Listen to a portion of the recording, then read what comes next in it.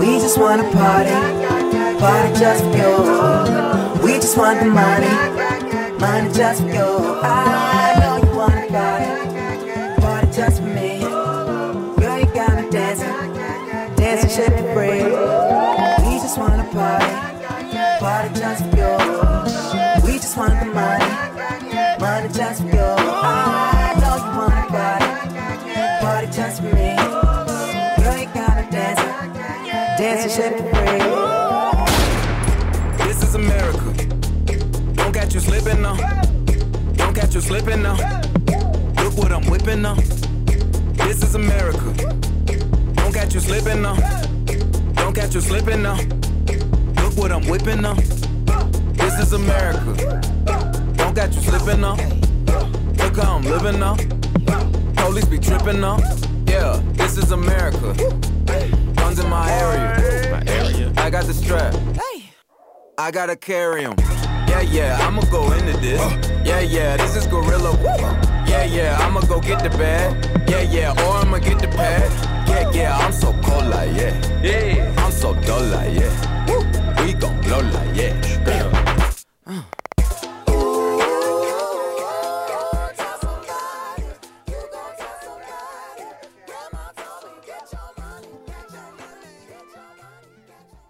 Hey folks, you're listening to the Wait What If podcast. I am your host, Kevin Sullivan, as always. Kind of a different way to bring that episode in. It actually has nothing to do with the episode we're about to engage in. But I like that song. I think it's a great song. If you don't know what it is, it's Childish Gambino, This Is America. You might know the artist as Donald Glover. He's an actor. Really intense song. I love it. I think he did a good job with it. The video, everything. Great song.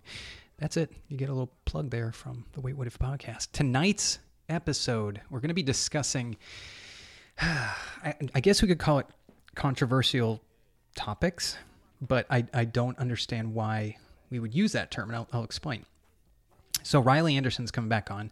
He has been on in the past, and we've chatted about ayahuasca and ibogaine and dimethyltryptamine and maybe LSD. I don't know if we talked about that. MDMA. These are all controlled substances, and they're dangerous, I guess, in the sense that if you are taking them from some Joe Schmo off the street recreationally, yeah, you can get into some serious trouble. The fascinating thing about it is me as a medical provider, I can write some seriously hardcore drugs. I could write a prescription for fentanyl. Not that I ever would, but I could. And that amazes me because that is an extremely potent, very addictive substance. And I have carte blanche to write it to a patient who I guess would need some sort of pain control.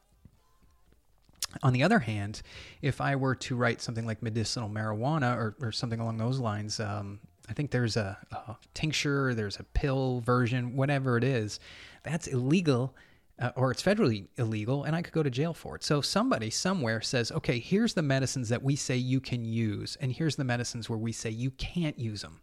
I guess I honestly don't know, or I should say my public opinion on the matter always stays in alignment with medical boards and all that. That's fine. I just think that the discussion should be had because some of these substances are, they're just showing promise, like MDMA with folks with post-traumatic stress disorder, DMT with people, or ibogaine with people with depression and substance abuse. I mean, this isn't just anecdotal evidence. And the other thing too is a lot of these drugs are not recreational. You know, you wouldn't take it for fun.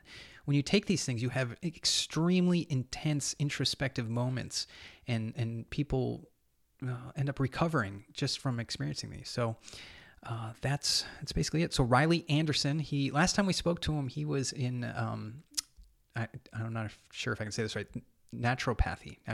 He was in school for naturopathy, and I don't know, maybe he's graduated. We'll catch up with Riley and talk about all sorts of things. So without further ado, Riley Anderson.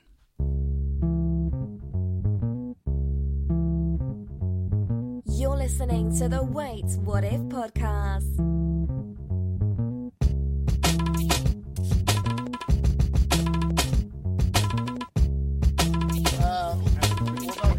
blow stuff up.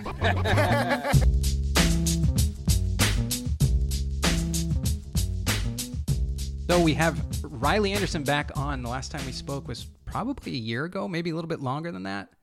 Yeah, maybe just a bit more. So last time we spoke, you were still in naturopathy school. Is that what you call it? Naturopathy? Naturopathic school? Yep.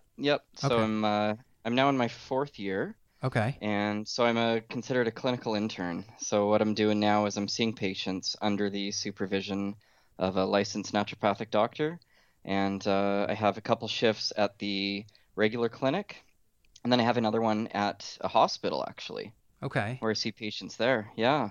So you have naturopaths have a license to practice medicine, basically.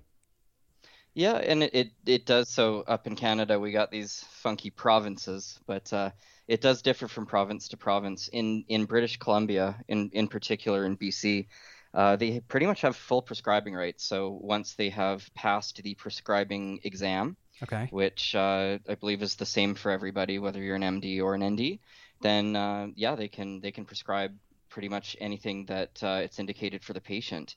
In Ontario, where I'm at right now. They're a little bit behind the times. Maybe that's unfair. They're still in progress, I should say. Right. But yeah, what I'm starting to see, anyways, is as far as like chiropractors and physiotherapists and naturopathic doctors and everyone we're starting to see a blending of therapies and modalities. Sure. And I think that's where we need to head. And when you say blending of modalities and therapies, you're talking Western medicine folks, PTs, chiropractors, all that stuff? Yeah, absolutely. Yeah. Okay. Yeah, we're Yeah, starting. you see like physios doing acupuncture and chiropractors doing acupuncture, and Mhm. yeah, it's starting to blend a little bit. What's setting the naturopathic doctors apart still is our training in nutrition Okay. and diets. Yeah, and that's really, really important. We're seeing a similar, I guess, change here in the United States as well.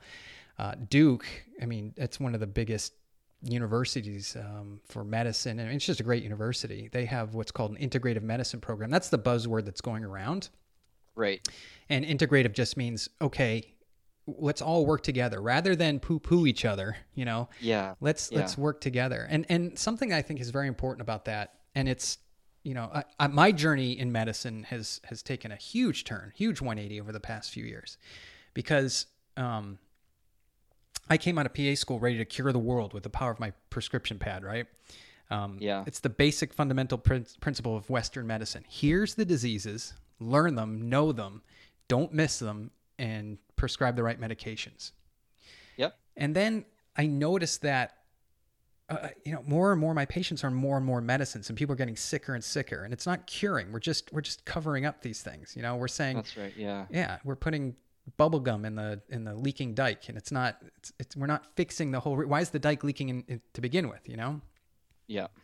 And people are starting to ask that question, and I think that's great. And for a while, it was almost taboo. Like, you're in Western medicine, you don't ask why. You just run the labs, find out the disease, and run your treatment regimen. That's right. Yeah, I think that's a really good point you made about that. People aren't necessarily getting cured of their disease. They're getting relieved of their symptoms. That's for sure. You know, we really have the pharmaceutical industry to thank for a lot. You know, and Sure. we all have family members that have benefited from it. And I think that what has to happen with the integrative model is that we say, more so instead of saying your condition, let's just pick an easy one for the sake of argument, like high cholesterol. Mm-hmm. Instead of saying you probably are going to have high cholesterol for your whole life, and we need a statin. Like we need to say that nothing's going to change unless you change, and not only that, but here's how to change. We don't, just telling them to get more exercise and to eat better isn't working either. People need details. Sometimes they do need a plan. They need their hands held a little bit. They need to be guided. Mm-hmm. And I'm amazed at some of the information I'm sure that you give out too, as far as diet and lifestyle goes.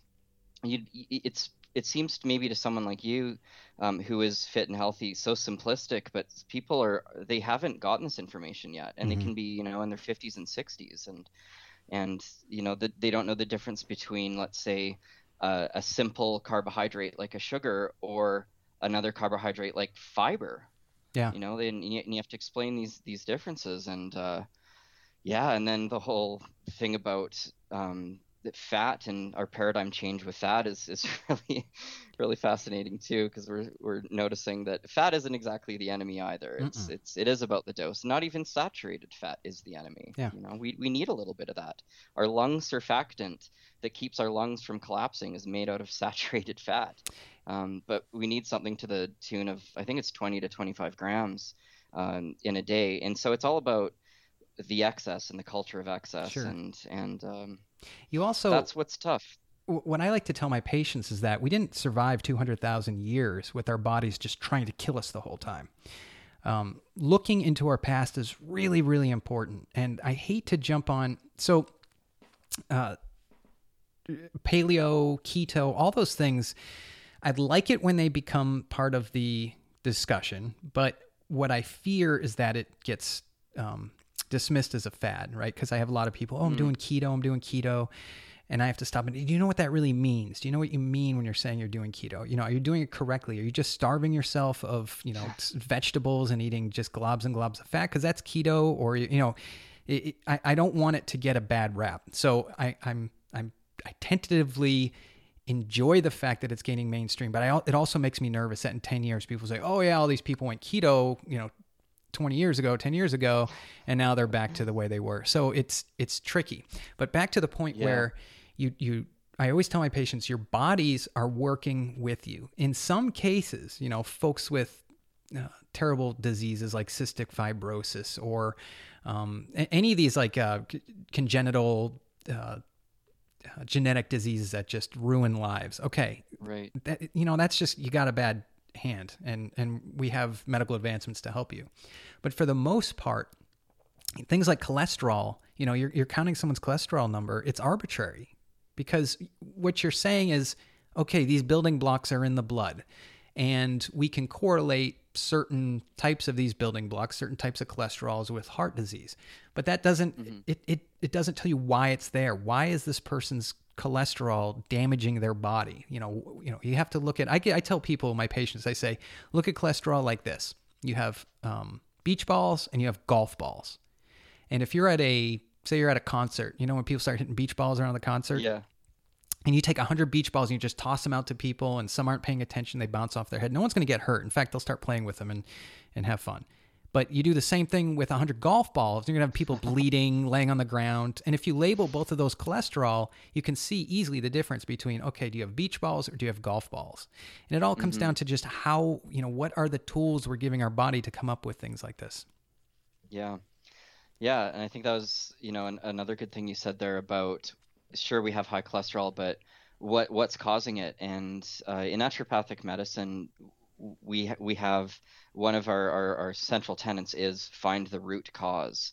And that's been evolving a little bit. It used to mean something like more on a deeper energetic level in the 1800s. And there's still some truth to that, depending on the person's mental, emotional state and previous traumas and things like that. But yeah, just dig one level deeper. And I think you'll find so often that it is just behavioral and it's lifestyle. I mean, there could be other underlying conditions, of course.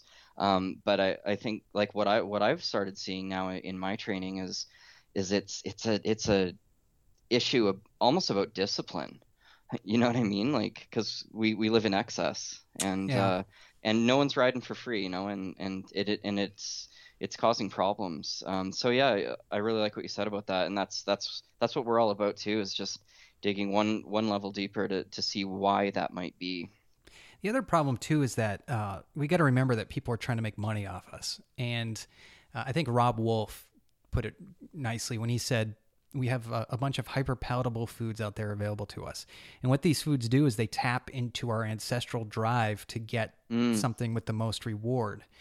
And to fault somebody, and I used to be guilty of it, I would fault people for their choices. And right. I suppose to some degree, okay, you can make those choices, and I do give a little credence to that. But there's also the fact that you have this drive deep down inside that says, hey, go get that high calorie thing, because I know it's going to give us energy. And then once you eat it, just lay down, don't move, sit on the couch, because this is how we're going to survive the next ice age. Unfortunately, there's no ice age coming, and if food is readily available. Yeah, I think they're even called flavor engineers or something like that, and just engineering the right crunch for that kettle potato chip in conjunction with the right amount of fat, sugar, and all the spices to keep you addicted. Yeah. And that's what we're up against. It's people figuring out how to keep us addicted for the bottom line. And get me wrong, I love those chips, but I don't like being fooled like that. Sure. I've tried to eliminate them from my life completely, and it just pisses people off when I say that. But because what do I gain from it? And I think when people start talking about their diet, if I'm I try not to bring it up when I'm at parties, because then I'm a big, party pooper. But it's like, what am I going to gain from that personally, physically, emotionally? Nothing. If there's a birthday cake, sure, I might have 3 minutes of yum, but after that, I'm going to feel like shit. It's going to spike up my blood sugar. My heart's going to start racing. I'm just not going to feel good. So changing your personal paradigm, like changing your personal world to say that's just not part of my world. What I look forward to is a sous vide flank steak or New York strip that's grass fed, and it's cooked It's a to perfection. peppercorns on that. Oh yeah, do you sous vide? I don't personally. I'll pay someone to do it for me. It's very very easy. Yeah. I think Joe Rogan does. That's how I got into it. But Oh really? Yeah, you just get a tub of water. It can be any tub of water. It can even be a stock pot. And then you have to get BPA free. There's all different companies out there that make these, quote, safe plastics. And and you put the meat, and this is where people get turned off. Like I was trying to make them for my dad who likes steak, and I'm like, Dad, you understand this is the best steak you'll ever have. And he's like, I'm not eating bag meat. I'm like, well, it's not really bag meat. You put it in a bag, and then you put a little bit of olive oil and submerge it. And then the sous vide machine will actually bring it to the perfect temperature. So whatever you want it to be. If your steak temperature is 131.5 degrees, that's what you set it for. And then everything's got, and this is a little sciencey, but you're probably on board with this. If you have something at a certain temperature for so long, then it sterilizes it. So you don't have to worry about, having any bacteria or anything. So then you take it out of that bag and you crank up the heat on a cast iron skillet. And then you throw it down on one side for 90 seconds and the other gets a crust over. Oh my God. I used to not eat steak. And then I discovered this, and now it's a wonderful thing. Yeah, well, I've definitely decreased my land meat, mostly just because, by way of being a student. Yeah, I could see not that. being able to afford it like I used to. But I have just recently, I have been trying to add in, even more protein, because I'm still working out. Like I did a leg workout yesterday and went on a 11-kilometer run last week, and so my body does it. And I was trying to go a little bit more on the vegetarian side, with supplementing with legumes, nuts, seeds, beans, things like that, and something just wasn't cutting it for me. Yeah, it's the bioavailability. Yeah, I think that's a big part of it. So let's talk about that real quick. What part of I feel like I'm saying it wrong whenever I say it. Naturopathy. Am I saying it right? Naturopathy? We say naturopathy, but tomato. Okay, so naturopathy. How much do you guys focus on what we call, or at least in the realm of ancestral type medicine, proper movement or movement techniques, or talking to your patient about, all right, you're at the gym for 5 days a week doing this, and this for an hour. You're not actually getting healthier because you're not moving correctly. You guys spend a lot of time on that? No, our exercise prescription at this point in the evolution of our profession it's pretty basic, I would say. I've got a little bit of personal training experience, so I can get a little bit more in depth, and I really believe in like moving the body in different angles and using multiple joints at the same time. There's a really cool thing out there called Animal Flow. I'm not sure if the guy is still doing it, Yeah, I know that. but I've seen his what do you got? YouTube channel. That's great. oh, okay. Yeah. Yeah. So I started doing that. There's like the kind of the feline movements and the Sure. primate movements, and yeah, even there's some lizard and crab and things like that. And I'm not gonna sit here and tell you I'm very good at it, but I can do all the basic moves, and it's surprisingly tough. But Oh yeah. um, you know, if we can at least get people moving in whatever way, then so be it. But I would say to people, try to inject a little bit of fun into it, Hmm. and I would say most of the things you're going to be doing that are fun, you're going to be moving your body at different angles. You're running around and throwing a frisbee, or you're doing different things in the woods, running around, doing pull-ups on branches, Sure. whatever. Yeah. Whatever you find fun, and that's yeah. I don't see people getting too motivated just to do bicep curls and just lat pull downs over and over again. So I It's think there's a also lot to be said. it's not natural. I mean, it's again, and this is the weird part about my journey in medicine is every time I learn something new, it all points back to our ancestors. Whenever I Hmm. discover something that makes me feel good, I go, "Oh, this is because this is how our ancestors moved." So I used Hmm. to, and my listeners are probably sick of hearing this story, but I was training to do 400-pound deadlift on my 40th birthday. I figure four arbitrary Nice. numbers, I like that. and I was about there, but my joints, I was suffering, right? My spine was suffering, my neck was, I mean, because even just the fact that the tension pulling down on your traps on your cervical spine was compressing my discs, Hmm.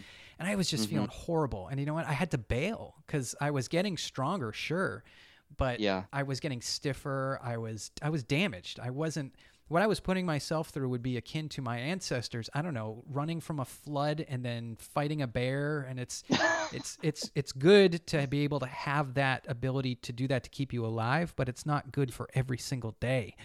So Yeah. so I learned about these guys called GMB Fitness, Gold Medal Bodies, and I think it's Oh yeah.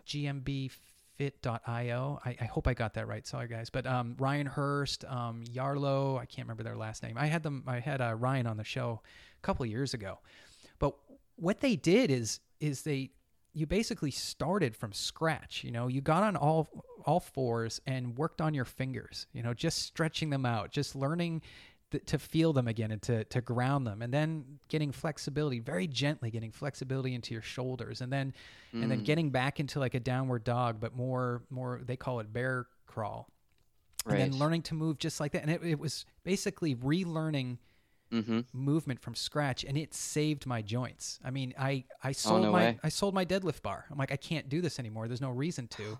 So yeah. So I think movement is very important. I think proper movement is very important, and I think a lot of people overlook that. Absolutely. Yeah, and there's no other way to get unmotivated, with like no better way other than, an injury, and Oh, that's sure. that's gonna make you unmotivated. And if you're not moving properly, yeah, you're gonna get injured. Hmm. Even if it's just like a little ligament in your wrist or something like that, that's gonna impact you big time. So yeah, that's really important. I like that philosophy of what those guys are doing, really starting with, from the basics, things we take for granted, like finger flexibility, and I guess that would go all the way into grip strength, which is so huge and so much that we do. Hmm. Um, yeah, no, I like that a lot. I saw one of these guys talking. He was like he was mapping back to our primitive brain and the primitive movements, and he had this whole thing about that was his thing about the lizard movements, and it was a little out there for me, but I kind of get what he was saying, is that we've lost these basic movement patterns, like the bear crawl, like just getting kind of, or the bear crawl, are kind of like the feline, like the supple leopard kind of stuff. It's surprisingly difficult Oh if yeah. if you're just getting into it, and you think you're coordinated. Maybe you've played sports. If you've lapsed at all, and you go back to something like that, it's really tough. Like, I had beads of sweat dripping down my face doing this for the first few weeks. Yeah. Have you ever done hot You know? yoga? Yeah, Yes, that's yes, a yes. killer. That's a killer. It's a killer. It's a killer just to get through it. honestly, I have to sit on my mat for about 5 minutes each time. It is a 90-minute session, so it's pretty intense. But yeah, I'm just a sophomore when it comes to that stuff. But like I did martial arts most of my life. Started with the point style, kung fu. Eventually went into Muay Thai kickboxing, Nice.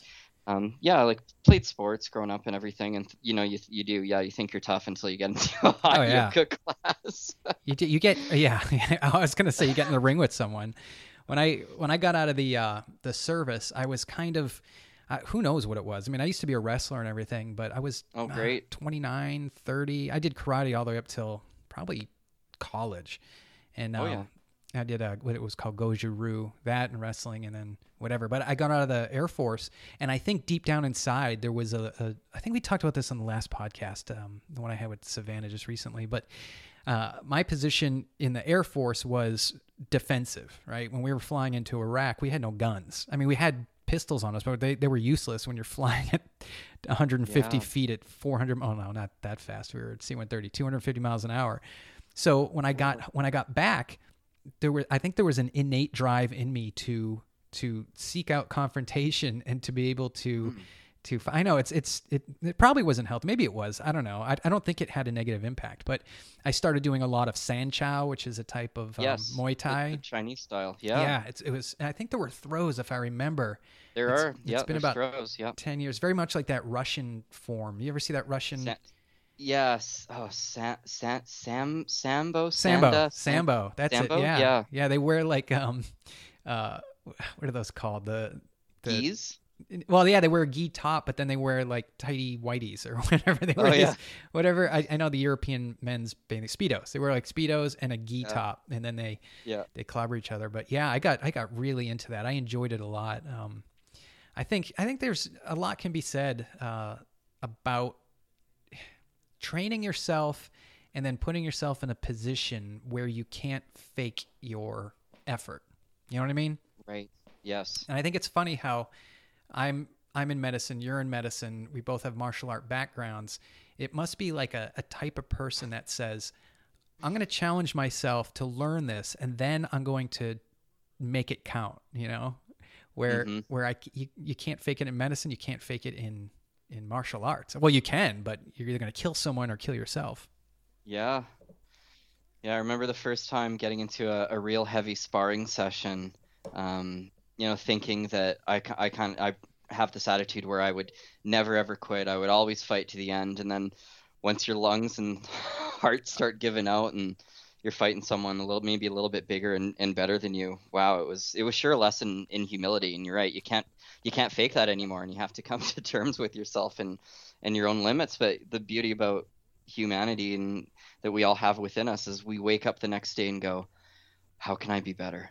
Yeah. Can I breathe better from the onset? I don't think I was breathing yesterday.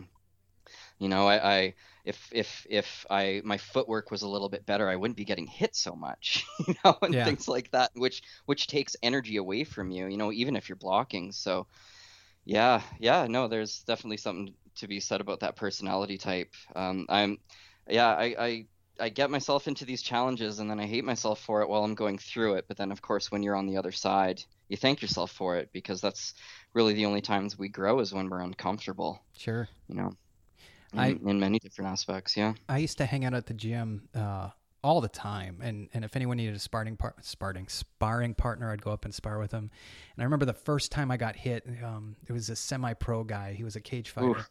And I saw, like, I got hit so hard, I saw the veins in my retina. Like I saw it kind of spiderweb across. I'm like, oh, that can't be good. And that was before I was in medicine. Stars. How about seeing veins? That's a whole other level, right? Yeah. And I was fully committed. I wanted to do at least one amateur cage fight, and I would say I was ready, but I was also not as young as some of the folks that I trained with. So I think I was about 32 at the height, which is good. I mean, as a person, that's when you're, I think, athletically and emotionally ready for something like that.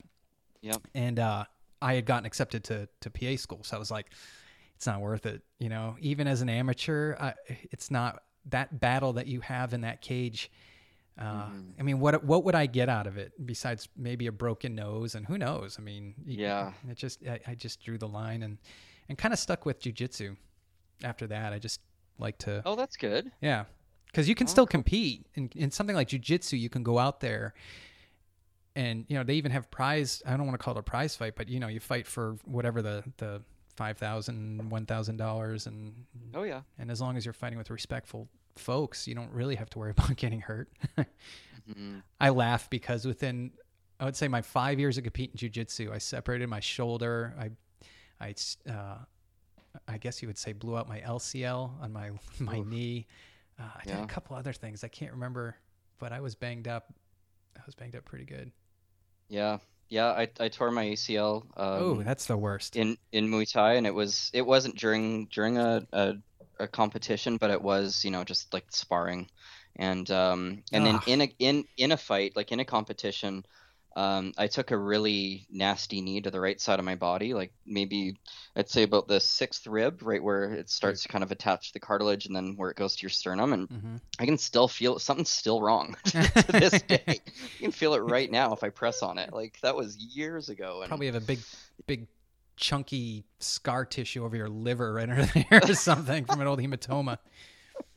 But you know what? I think there's another part, to pull out of this, even with healthcare. So, and maybe you feel the same way, but once you learn what your body can do, so having empathy with patients and having empathy with folks who are trying to attain a level of wellness that they've never attained before, is important, because if you've done something very, very difficult and accomplished it strictly through, practice and training, you want to share that with folks, and you get the motive, or not the motivation. I'm missing a word right here, but you get excited about, I was actually talking to my in-laws tonight, and I said, I walk around the grocery store and I see these folks hanging out at the ice cream section or at the potato chips or the soda section. And I say, I feel like I now understand what it's like to be an evangelical, because I want to go over them and like witness to health.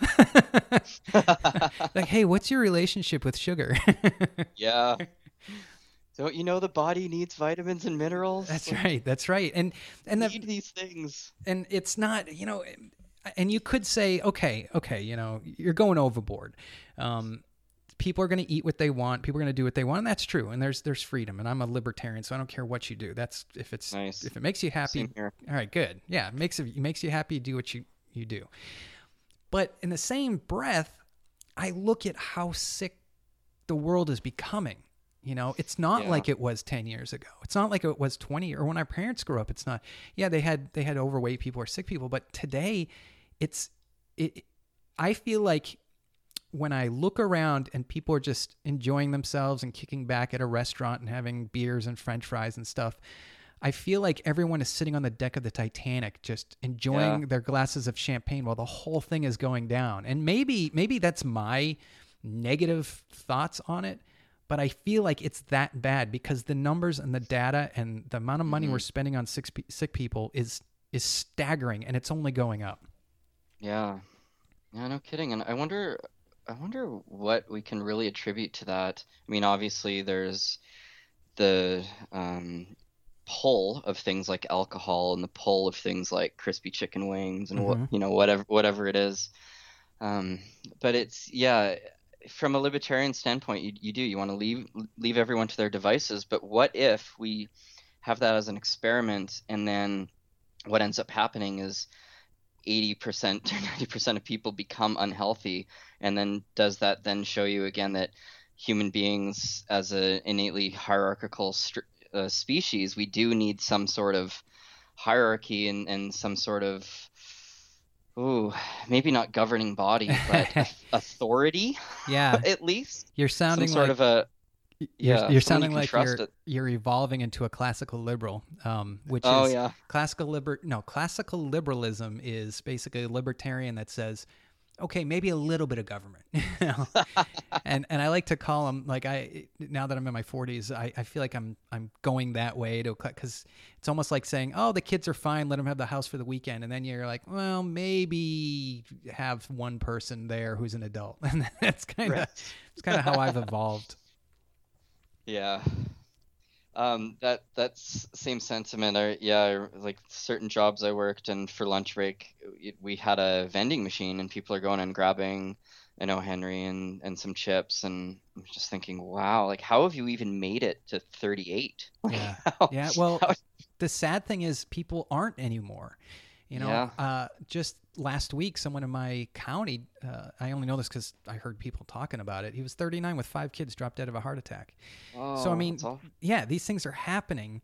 And that's where, again, this is the weird dichotomy. Obviously people have a freedom to do things, but when you see everyone being sick, you know, it's a rarity if someone comes to my clinic and they're not on at least one medicine. Majority are on it. Majority on about 3 to 5, and then I've got my people on 10 or 12. Yep. And it's like that's not living. And then when you know what it's like to live, you want to inspire people to that. But then there's the magic bullet. You know, getting the person to decide that that's what they want to do, and to give them the opportunity to do that. And I don't know. That's an elusive beast. They need to be driven by something deeper than just pure instruction or knowledge that eating this and exercising is going to make you healthier. If you go one step further and it's, well, why do I want to be healthy? Is it so that I can lift up my kids and spin them around and just be more active and play soccer with them? I mean, you know, have a deeper meaning like this. You've probably heard that that phrase, the why is stickier than the how.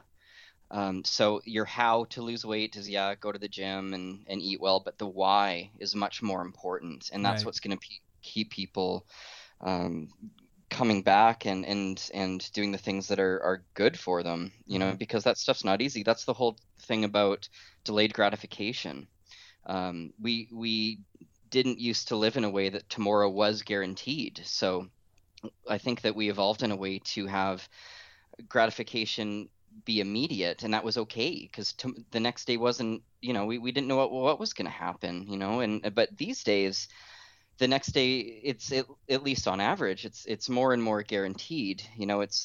You and I both have, I would say, a pretty good chance of living to old age, but that's, so we're working against evolution in a way to constantly be delaying gratification. Weight loss, getting healthy, eating healthy, that's all delayed gratification. You're not going, if you start going to the gym and you start eating well and you're eating red peppers and you hate them and you hate broccoli and you hate exercise, you know, you're not going to notice immediate results the next day. It might take a month, it may take 2 months, but then you start to see it. But if you can get over that hump of delaying that gratification, I mean, that's where the magic happens. But yeah, it's getting people to that point. And that's why what I've even done with my training clients is I've asked them to write out a why statement for me, and I'll help them with it. You know, I'll say, name, I want 3 reasons that you come to the gym that don't have to do with weight loss. So they have to dig a little bit deeper.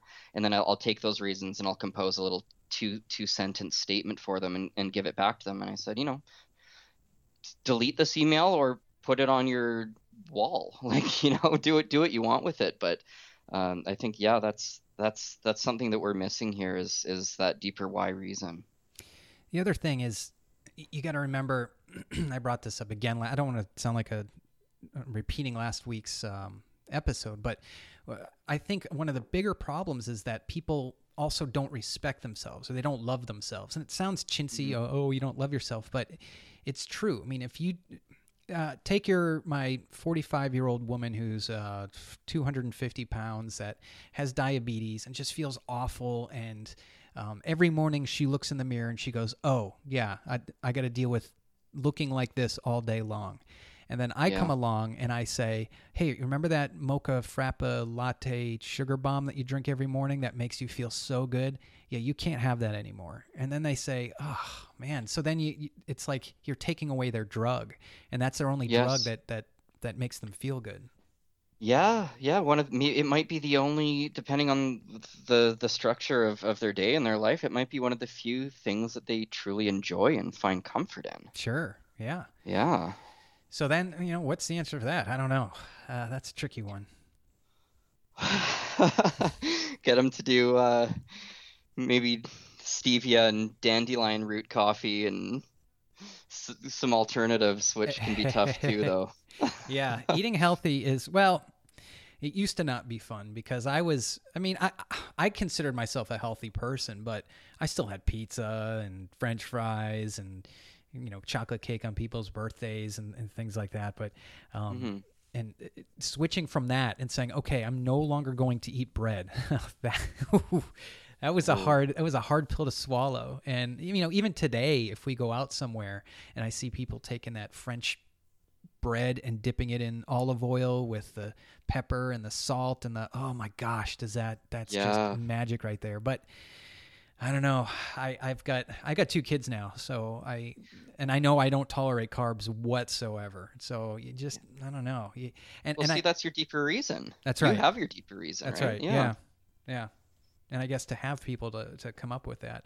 I had a woman, a patient, when I was talking to her, she just always she wasn't connecting. We weren't connecting somewhere.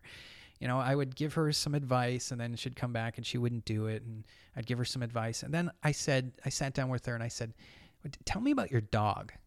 And her face lit up. Oh, my dog, blah, blah, blah, blah, blah. My dog does this and my dog does that. I said, oh, does your dog have any medicine? Oh, my dog has doggy glucosamine and I give that every morning. And then he takes heart medicine every month and I don't miss that. And we make sure we don't miss that one. And then the flea medicine and blah, blah, blah. And I said, okay, would you feed your dog a candy bar? No, that's terrible for dogs. It'll kill them. I said, okay, do you realize you just told me that you were taking care of your dog better than you're taking care of yourself? And it was she was like, eye-opening. Yeah, it really was. Good one, Kevin. Yeah. Thanks. But that's kind of the norm. That's kind of the norm. Yes. And then you can also extend that to our mental emotional state and, the self-narration and the self-talk we give to ourselves. If you're able to really get a sense of how somebody's talking to themselves, you might ask them, would you ever go up to your friend and tell them they're worthless, they're too fat, they're this and that, they're not deserving of love? And of course they would say, no, of course not. Well, why are you doing that to yourself, to your own self? And yeah, you're spot on with that. I had Jason Sieb on last year at some time. He wrote a book called... That sounds familiar. Why does that sound familiar? He wrote... Body Beliefs, right? Body Beliefs, yeah, that's right. I've read the book. Oh, okay, yeah, excellent. Yeah, he was on. Okay. He was on last. I want to say it was last year. Maybe it was earlier this spring. Whatever it was. He brought up that exact point. Would you go into a room with your 5 or 6 year old daughter and say, "You're worthless. You're disgusting"? When you walk into a room, people look at you and they say, "Ugh, I can't believe this disgusting person is here." And you're like, me having a daughter, that would break my heart. I can't even comprehend saying something like that to her. But what is the dialogue that people are having with themselves every single morning? And it's along those I'm wondering lines. if I got it from his book, what I just... Maybe you didn't. Maybe you did. It's a great book. Actually, you can get it for free for my listeners. You can go on to... I'll put a link on waitwhatif.com. I think I have all of them on there, but you can get it for free. Let me give him credit. I don't want to steal that. It's probably in my subconscious somewhere. Now that you're saying that, I'm remembering that, and that honestly could have been where I got it from. It's called. But it was obviously, it was impactful. It's called parallel creativity. I think is when when comedians tell a joke and it's the same one, and they're not ripping it off. It's just because minds kind of work in the same way. We all experience the world around us and we find things funny and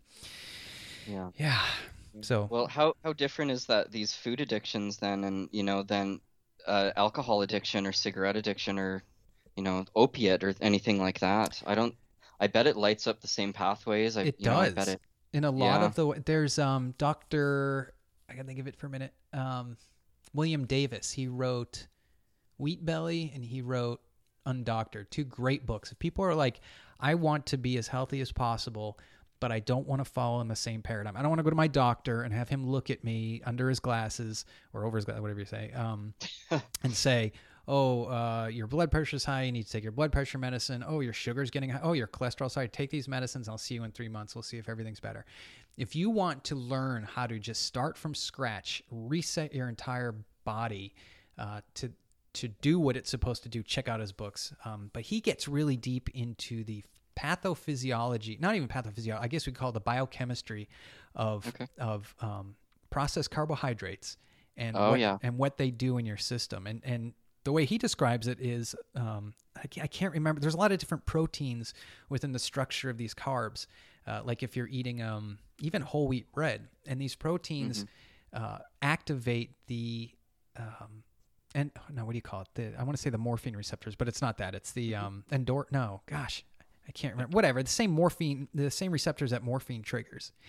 So you get a euphoria and a feeling of well-being, and then when you deny your body that, you get a withdrawal. And you do see that when I have people stop bread, they feel crummy because they're not getting that fix, that dopamine surge. Yeah, their opiate receptors aren't being tickled. Sure. And it's also, I mean, you see it with when they do lab rats. They prefer sugar over cocaine and other addictive substances. It's remarkable. For sure.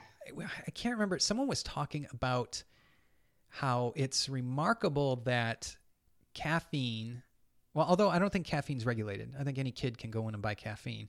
But tobacco, alcohol, these things are regulated. But a kid can go into a store and buy 3 bags of sugar. Right. It's addicting. It'll make you sick. It'll kill you if you consume it long enough. Well, yeah, that's our wonky, highly politicized version of and definition of what a drug is. Right. Right. And science is pretty clear about it. It's anything that it induces a physiological change, mostly in respect to the nervous system, and except for, it's the classic. And I see this with my friends. I see this with a lot of my colleagues, is they are anti-drug, quote unquote, and they are getting smashed every weekend on whatever drink of choice that it is, whether it be wine or it's alcohol, not a drug, whatever. It's alcohol. It's not a drug, and it's that's out there in the zeitgeist. Like there's this big dividing line, and the line is the law. If it's legal, then it's not really a drug, and that's insane. I mean, maybe that's unfair. It's ill-informed. If anything else. Yeah. Right. Go ahead. Well, I was going to say, if you can finish your thought. Oh, I was just going to say, but interestingly, we are going to legalize cannabis in just a few months here in Canada. Really? Yeah, October 2018. That's fantastic. I think that's going to be good. It's going to be good. Yeah, as a libertarian. So, see, people often, now here's the funny thing. If someone smokes marijuana, they get pigeonholed as a drug user, right? But people can drink. You can go buy a fifth and drink yourself silly and beat your wife and kids, and they don't think of you as a drug user. When you look at the data about marijuana, the positive benefits, and don't get me wrong, it's a drug and it's powerful. Yeah, and it's absolutely a drug. You can have a negative reaction to it, but you can have a negative reaction to aspirin. You can have a negative reaction to strawberries. So when I say fantastic, I'm not saying great, go out and get stoned. What I'm saying is people should have the option. People should have the option to be able to grow a plant and use it as responsible as they want. I mean, or even irresponsible as they want, as long as they're staying in their house. Yeah. And I should probably qualify my statement too when I said it's going to be good. I mean, I think that regulation is a good thing. You're going to have more money for where you live. Mostly, your provincial government or your state government is likely going to get revenue from this, which hopefully is going to get turned into things like better roads and planting trees and things like that. Sure. If you have a good government in place, but it's also good. It's not like they're okay with you doing it and driving around either. I just heard that they're trying to come up with these new breathalyzers that detect cannabinoids on your breath, and so that might be a net positive for society. I don't necessarily like the regulation, but I don't think you can legalize it and say now everyone get behind the wheel and start driving, especially those that haven't tried it before. Now that it's legal, they're going to try it and they're going to combine it with different activities. But I do think there's an upside to this, and of course the stigma going away. I mean, some people really do use it for things like chronic pain management and anxiety. Other people use it just to satiate their emotions and to escape from the world. There's absolutely that component of it, and I personally believe that you can get addicted to it, which is something that it's out there too, that you can't get addicted to pot. Yes, you can. Sure, you get addicted to anything. Yeah. But I think in this case, bringing it out from the shadows I believe is a net positive. Sure. And I mean, a lot of people bring up that impaired driving issue, and I think it's kind of a straw man. Yeah. The whole reason being is that there's a host of legal medications that are going to impair your ability to operate a motor vehicle. I mean, you can take Benadryl, or you can be taking something your doctor gave you. You can be driving around taking Vicodin and fentanyl, right? Right. It's just, and I mean, if it's legalized, does that mean more people will use it? Probably. Does that mean more people will use it while driving? Yes. More people are going to make bad decisions. So yes, that will be there. But you're kind of saying, okay, this tiny small percentage of increased drivers is the reason why we're not allowing this one drug compared to all the other thousands of drugs that are available that will do more damage to you. I mean, and what's amazing to me about it is that person could take a Vicodin or fentanyl, which I technically I could write someone a prescription for fentanyl. I would never write someone a prescription for pain management. Yeah, no, that's I will stay away from. I stay away from opioids for the most part, except for codeine. I'll use codeine with coughs and stuff. But no, I think pain can be managed in other ways. Now, I suppose if you are dying of pancreatic cancer or liver cancer, or okay, I see the reason for it there, but. No, not in. I think you can control your pain very well through what's that word I'm looking for? Biofeedback. I think Tylenol and anti-inflammatories work just as good. I just don't see. There's too many. Well, anyways, I kind of lost my train of thought. People with the basically what I was getting at is, but you grow a plant in your backyard and you smoke it. Government puts you in a cage. Right. Yeah. And it just, I don't know. We have endocannabinoid receptors in our body. We co-evolved with these plants. We have receptors specifically for the active molecules and constituents that are in them to interact with receptors, and they're all throughout our body. And and so how funny is that it can result in jail time?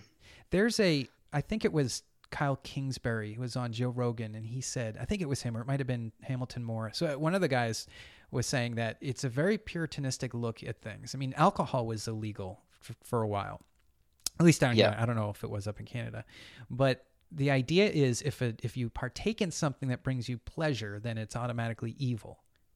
And that tends to be the thing. You can go out and take aspirin. It's not going to give you pleasure, so we don't give you that evil. But if you have any sort of euphoria, we say, oh, why is this person feeling good? That's not. We got to stop this. I know, which is crazy. What? I've never. Yeah. Wow. That's an interesting thought.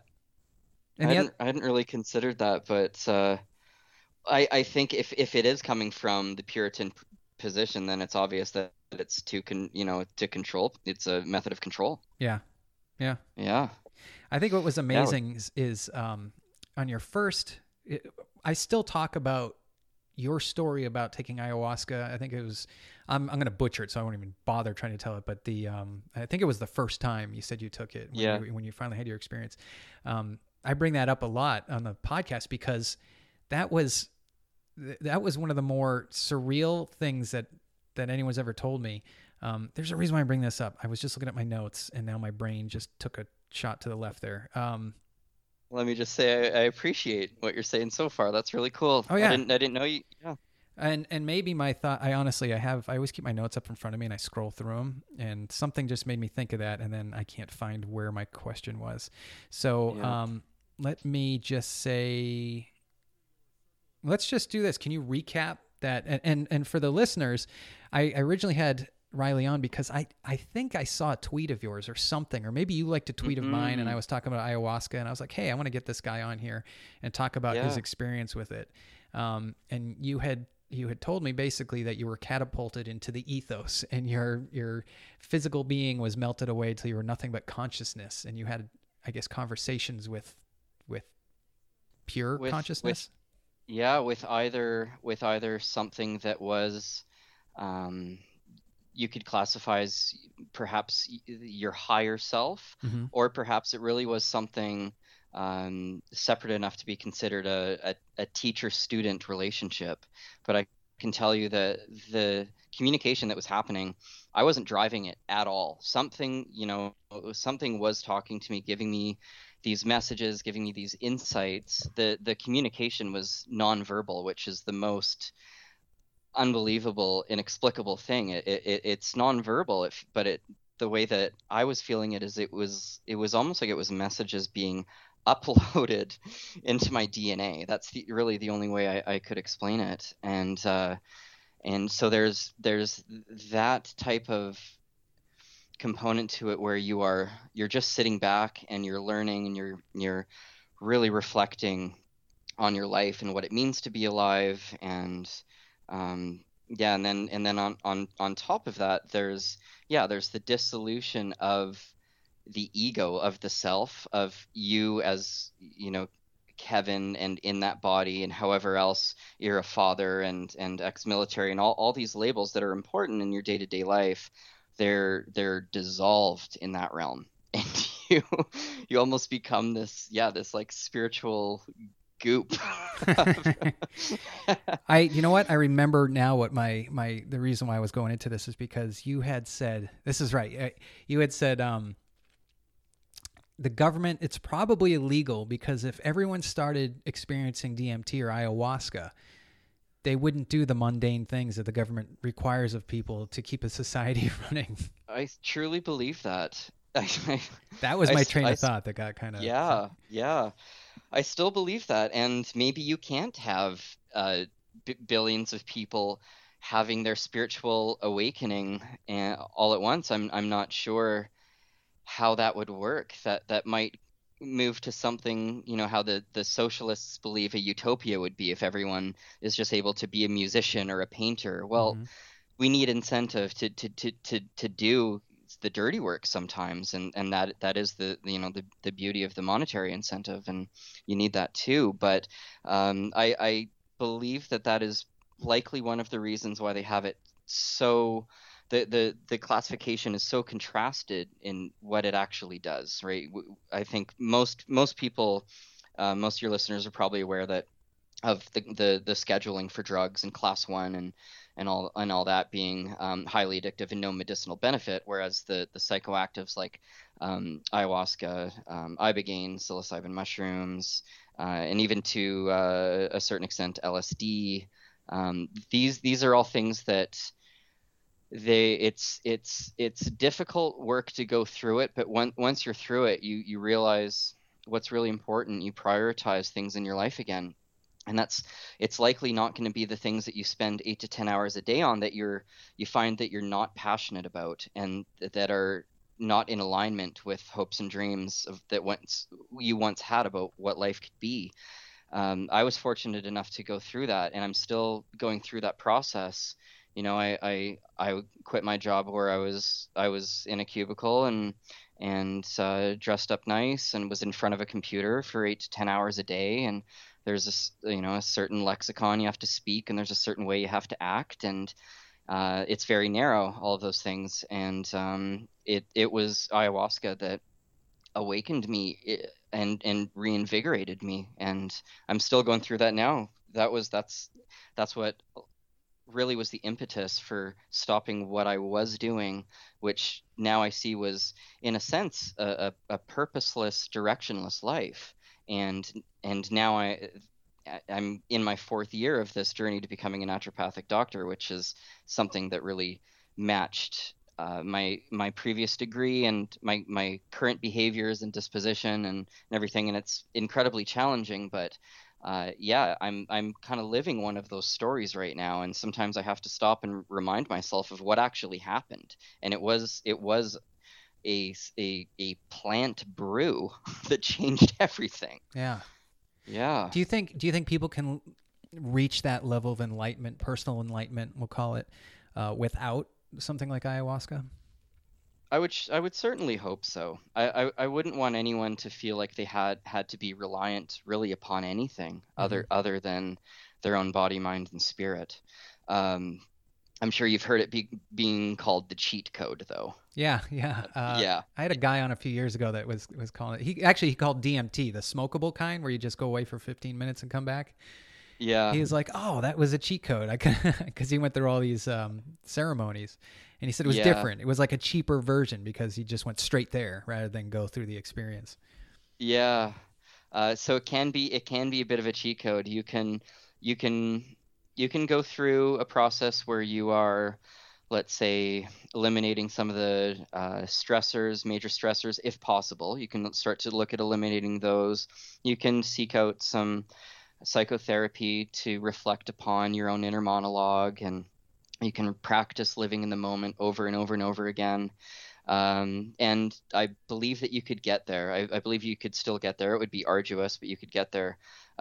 Yeah, but for me, it was it was that whole just getting catapulted and being forced to look at these things in a let me say accelerated way. That was over 3 nights instead of, let's say, 3 years worth of work, or so yeah, I do think someone can get there. But we always need, as humans, we rely on things to give us a little bit of a boost and a little bit of help, and I think that's okay too. Even the morning coffee or something like that. Like, it's something that we do. We rely on different things to give us that helping hand that we need, and I think I needed that helping hand personally. So Are you familiar with Graham Hancock? yeah, I've read one of his books. It was Supernatural. Oh yeah, it's a great one. Is that It's a the great one? one. Yeah. I totally Yeah, forgot so about that one because I was I'm rereading Magicians of the Gods, and Oh, cool. and I was like, do you know what? I remember Graham Hancock talking about ayahuasca, and I'm like, where's that connection? Because he seems to be a journalist / archaeologist type of person, and I forgot. You just reminded me. He wrote, what was it called again? What was the name of his book again? Oh, Supernatural? Supernatural. Yeah. He wrote that. Yeah. I haven't read that. I'm gonna have to reread that. But he did a TED Talk where he talks about where he was in his life. He was smoking a lot of pot, but he was using it recreationally. He wasn't using it to enlighten himself or better himself. And then he had I don't know if it was DMT or ayahuasca, but he basically got brought down to a realm where it was like, this is hell that we are preparing for you if you continue to not, be who you are supposed to be. And he stopped. He came back and was like, I'm done smoking marijuana. I'm going to, Whoa. or at least in that extent. I mean, he probably still does, but yeah, I mean, the reason why I asked that is because I try, to some extent, I feel like I'm an actor in a video game. I guess we can call it that. I'm not even a video gamer, but still, I'll use that analogy. And I have to operate within this world that's been created for me. And within that world, I have all sorts of stimuli, some of them planned, some of them unplanned. And I'm trying to make sense of it. And so it's kind of one of the reasons why I have this podcast, because there's a lot of white noise out there, and you got to filter it out, and coming from yourself and coming from others. And so every day, and you're right, it is arduous. Every day I try to put myself on the path of whatever it is I'm here to do. I don't know what it is. No one really knows. But I feel like I'm on the right path. I go with how I feel, how I sleep, how everything in my day is in perfect harmony. I know I'm doing the right thing. But also part of me wants to say, let's just look behind the curtain. Let's get out of this game and see who's running the controllers. And I feel like that's where ayahuasca is. I mean, yeah, you can also consider, I guess, being dropped into a ice bath. But I want to see it as peeking behind the curtain. And am I ready for it? Probably not. There's a level of anxiety that I would have going into something like that. Okay. And I don't think it would pay off well if I were to all of a sudden, peek behind the curtain and have a massive panic attack or something like that. So although that is what the shamans are there for. Oh, okay. Yeah. Yeah. Now, they see it all the time. When you're let's say you're experiencing full-fledged DMT hallucinations or whatever you want to call it. I don't even know what you want to call it.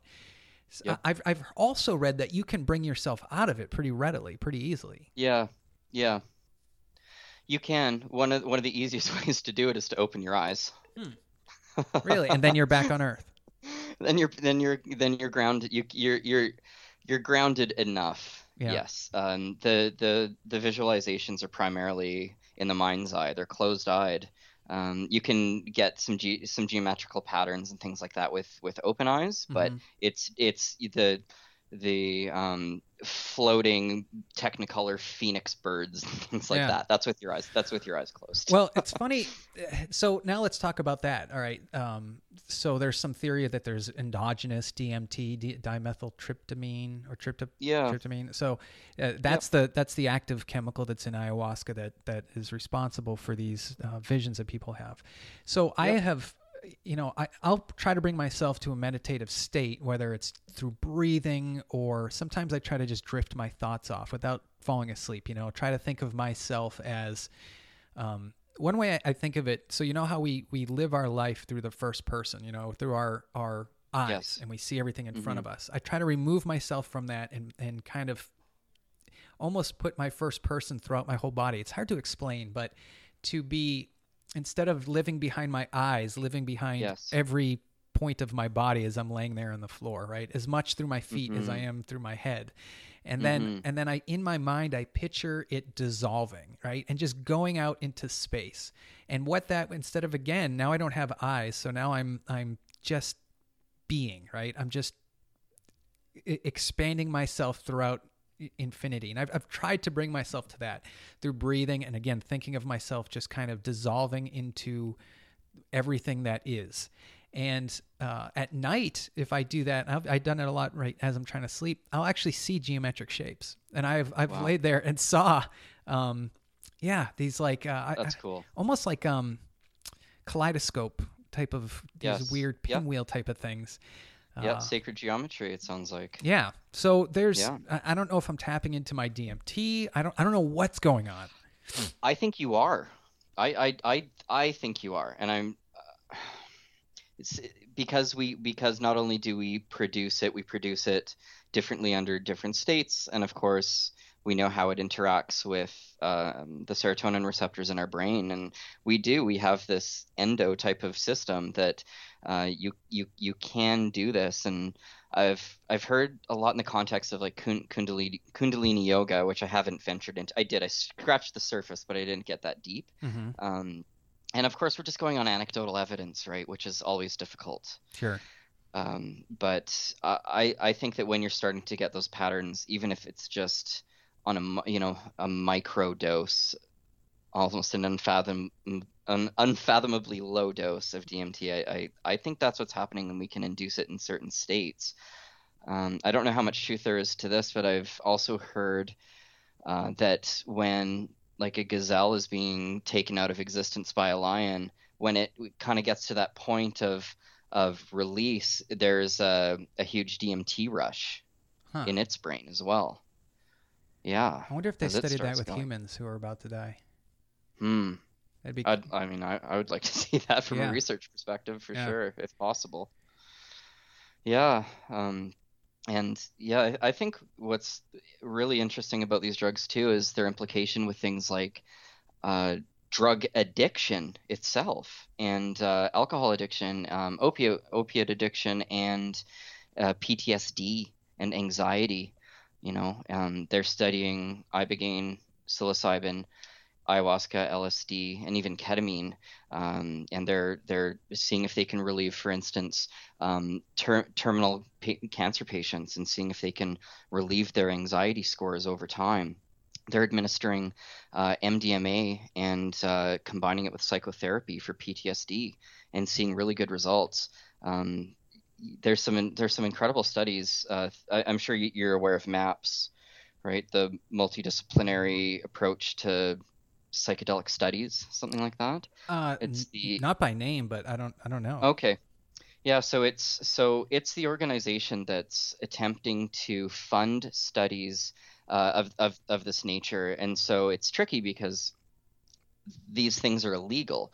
So what they do is they get special permissions from the FDA, from the Drug Enforcement Agency, even from the U.S. Department of Human and Health Services, and they rely on funding from private donors. So they get special permission from those agencies, and then they rely on private donations, and then they do their trial. And sometimes the trials are successful, and so they're able to get more attention, get more money, and things like that. But like in the ibogaine trials, they're seeing things like 20 to 50% of subjects being substance free after 12 months of follow up. Wow. So after a year of treatment, up to half of the people are still haven't gone through a relapse. And when you look at the issue right now of substance abuse, I mean, it's horrible. People are dropping dead left and right. Yes. Yeah. Have you read Michael Pollan's new book? No, I've heard him in a couple interviews while he was doing his book tour. I think he was on Sam Harris's podcast, maybe a few others. Oh, really? That no, would be I a gotta good get to episode. that. It's just being a student. It's so hard. I can if it's, I believe it's on audiobook. So if it is, I can listen to it in segments as I'm doing dishes and getting dressed and stuff. But yeah, that's going to be one to check out. I hear it's. Have you read it? No, I haven't read it yet. It's called is it How to Change Your Mind? No, that doesn't sound right. But I just pulled up his website. Yeah. How to Change Your Mind. That sounds more like a. Well, it sounds like such a blunted title compared to what subject matter is. But I think that's it. Yeah, on his website it says How to Change Your Mind, and then he's got mushrooms up there. I'm trying to read the subtitle here. How to Change Your Mind: What the New Science of Psychedelics Teaches Us About Consciousness, Dying, Addiction, Depression, and Transcendence. I hear it's a really important book in that this guy he's not known as a psychonaut. He's not like Terrence McKenna or right. Or Graham Hancock. He's known to be like a very down to earth, here's the science type of guy. And right. He's a science journalist, correct? Yeah, I think so. Background? Yeah. I mean, he talks a lot about nutrition. He's got a bunch of nutrition books. Oh, he wrote The Omnivore's Dilemma. That sounds familiar. Yeah. So, I mean, it looks like he writes a lot about nutrition and nature and stuff like that. But yeah, apparently it's a really important book about addressing the elephant in the room, which is, if we are seeing positive results with psychedelics, why aren't we using them? And I'm totally talking out of school. It could be it could be completely opposite, but from what I remember him on interviews, that's the basis of it, and he gives the science behind it. Yeah, it's once a stigma has kind of died in the wool, it's tough to get out, isn't it? Yeah. I think not only are we fighting politics of decades old, but just the collective perception of what these things are, the collective perception seems to be they make you insane, they turn you into a monster, they put you into a state of mind that you'll never recover from. Even if there's some truth to that, I'd bet it's not even 1 in 1,000. And if you're giving it, let's say, to 1,000 trial subjects, and 600, depending, if you're kind of blowing that up to all different types of these interventions, 600 see benefit. Well, then, cost benefit analysis, it's pretty easy to see that it's worthwhile. And yeah, I don't know what the solution is, other than just keep trying to do the research and keep showing that something like, let's say, I believe MDMA is probably the best studied at this point. Sure. Yeah, and that's mostly for PTSD, but we're seeing, so they have these things called the CAP, like the clinical administered PTSD score, CAPS maybe. And yeah, they're seeing things like a 25% improvement with a week's worth of treatment. So they'll do things like they'll administer the dose, they'll do some psychotherapy while the patient is under the influence, and then they will stagger it with then another psychotherapy session where the patient is sober, and then they'll do another one under the influence, and they'll only do 3 of them. And the study will last like 2 weeks because, like I said, they're reliant on private funding, but they're seeing significant results, and I'm sure that PTSD, with your background and your colleagues and that culture that you were in, I'm sure that hits close to home. Sure. Yeah. And yeah, I mean, the other thing is too, we've been using convention for years now, and what's it gotten us? I mean, record numbers of people who are self-medicating with dangerous medicines means people aren't getting fixed, they're getting worse. So where's the harm? If you could say, well, yeah, there is harm. You're giving someone a substance, but no, I mean, we give cancer patients poison to kill the cancer cells. So, but we do that to save their lives. And I mean, if you're going to come and say, well, you can't do this because they're hallucinogenics, why? What are you talking about? Yeah. Sorry, go ahead. Well, I was going to say, have you heard of the Hefter Research Institute? Hefter, I don't think so. No, lay it on me. So I don't know a heck of a lot. I know Terrence McKenna, last time he was on Joe Rogan, had brought up this place, and I'll just read its quick thing here. The Hefter Research Institute was incorporated in New Mexico in 1983 as a nonprofit, yada, yada, yada. It's been helping design, review, and fund leading studies on psilocybin at prominent research institutions in the U.S. and Europe. Our research has explored psilocybin in the treatment of cancer-related distress, addiction, and understanding relationship between psychedelic experience and spirituality. I might have read that study. I think that's maybe the one that I was referring to earlier about terminal cancer patients. That was psilocybin, and I've looked into that. That one had unbelievable results. It was something like significant improvements in 9 out of 10 patients, and they were measuring 16 outcomes or maybe 17 outcomes, and it was 16 out of 17 outcomes showed improvement. And so they were doing things like so they have their measuring tools like state trait anxiety inventory, Beck depression inventory, and they were measuring, like, this was a serious study, and it was over 10 years or something like that. So now, are people getting relief because they're worried about death? They don't know what happens. It's the big void. And now they're getting sort of a dose, like you said, a cheat code into spirituality. Look what could be coming. Is that what makes people feel better? Or does it change your chemistry and all of a sudden you're putting out more dopamine or serotonin and all of a sudden you just feel better? Well, the chemistry, I think, is temporary, but the new neural circuitry from when you're under the influence, I believe, to be more permanent. Death was a big one for me in my trip as well, and it didn't come up in a morbid fashion. It really helped me accept everything that was going to happen, and just the reality of this agreement that we have. The thing that makes life possible is death. If death wasn't a thing, then life would be called something completely different. That's what gives us the substrate to have life in the first place.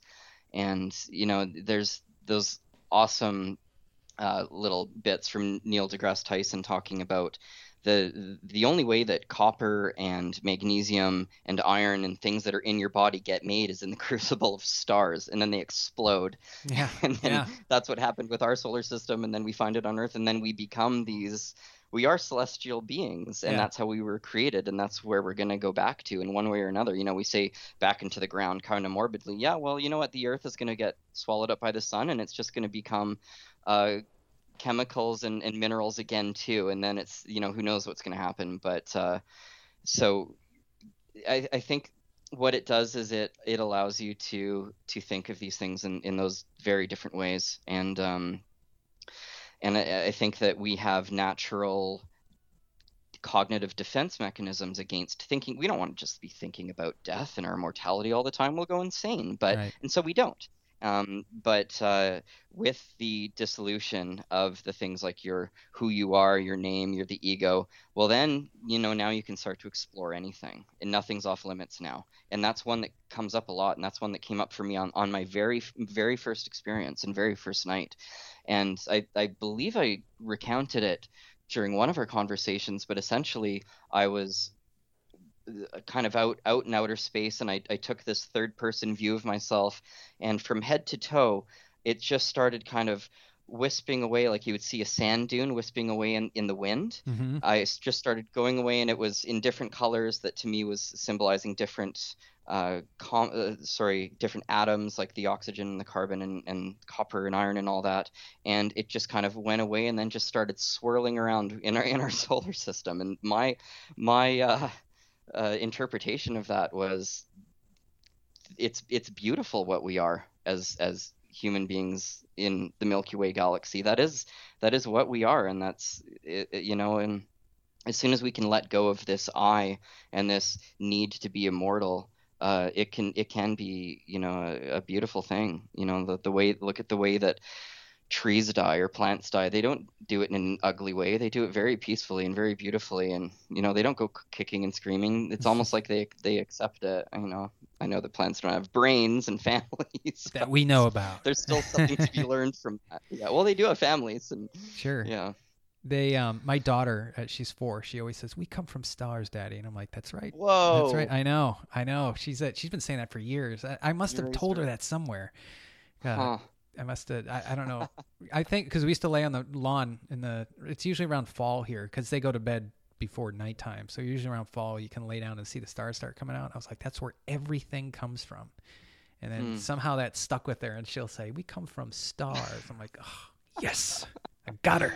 That is the coolest 4-year-old I've ever known. Yep, she is pretty cool. Well, hey, we've been going on for a while. I didn't realize it. Yeah. It's good talk. Yeah, I could go on for another 4 hours, but Same. I've got like 3 other lives I have to live in the same sense. But that means we have to do this again. Yep. Yeah, Absolutely. anytime. Where can folks find you? I saw your new moniker's, well, I think it's new. Gentleman Owl. What's that all about? Oh, yeah. Geez, that... it comes up on probably through email. That was when I was delving into the singer-songwriter thing. That was going to be a pseudonym that I was going to be under, and then it just kind of stuck, I guess. Oh, tell me that was like during your teen years when you were trying to be deep, and because that would be Yeah, it was a little while ago. That's funny. But on Twitter, or where can folks reach you? Yeah, and I'm gonna be launching a podcast hopefully next week. Nice. I've got a few episodes in the bank. It's more to do with natural health and just stories that are in the news, and we're trying to give a balanced perspective. We're bringing research into it and trying to have some fun. It's called The Alternate Route, ROOT. So maybe if people just want to start looking that up on Instagram and Facebook and Twitter, and I believe on Twitter we're at Alt-Root Podcast because we couldn't fit it all on the handle. But that's probably where I'm going to be posting more of my more interesting things and articles and pictures and things like that. So that's awesome. I'm definitely going to check that out. Cool. When you focus in like that, it's so easy to build an audience. And then when you're like me and in one conversation you're talking about ayahuasca, and then the next you're talking about jiu-jitsu, right? Your audience builds a little bit slower, but yeah.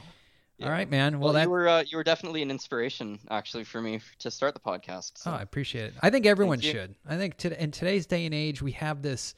We've figured out. All right, so people are always worrying where we're going. Where are we going? Are we going to be AI? Are we going to be eaten up by robots? Whatever. Just enjoy what we have right now. What we have right now is the ability to have these conversations that we couldn't have, even 10 years ago. I couldn't have a radio show, out of my front room. It's just great. I think we live in a fantastic time where people can make their own TV shows. People can make their own documentaries. People can make their own radio shows. And I was talking to Savannah about this. I said, even if you get, let's say your audience is just 100 people, that's 100 people you get to talk to. and have a conversation with and a relationship with, and then the people you interview. I mean, I think technology is great, and I think it's just, hopefully it's going to get better. We'll see. Yeah. It's pretty fun. Yeah, it's been a lot of fun so far, and look forward to it. All right, cool. Well, Riley Anderson at the Root podcast. The alternate route, ROOT. Alternate route. All right, I'll get it right, but I'll tweet it out. All right, man. Cool, Thanks for your time. Hey, anytime. It was great talking to you again.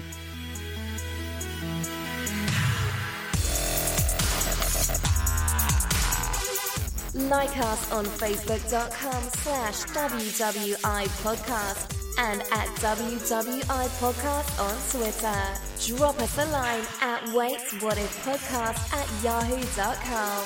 Listen to us on iTunes, Stitcher, or TuneIn Internet Radio.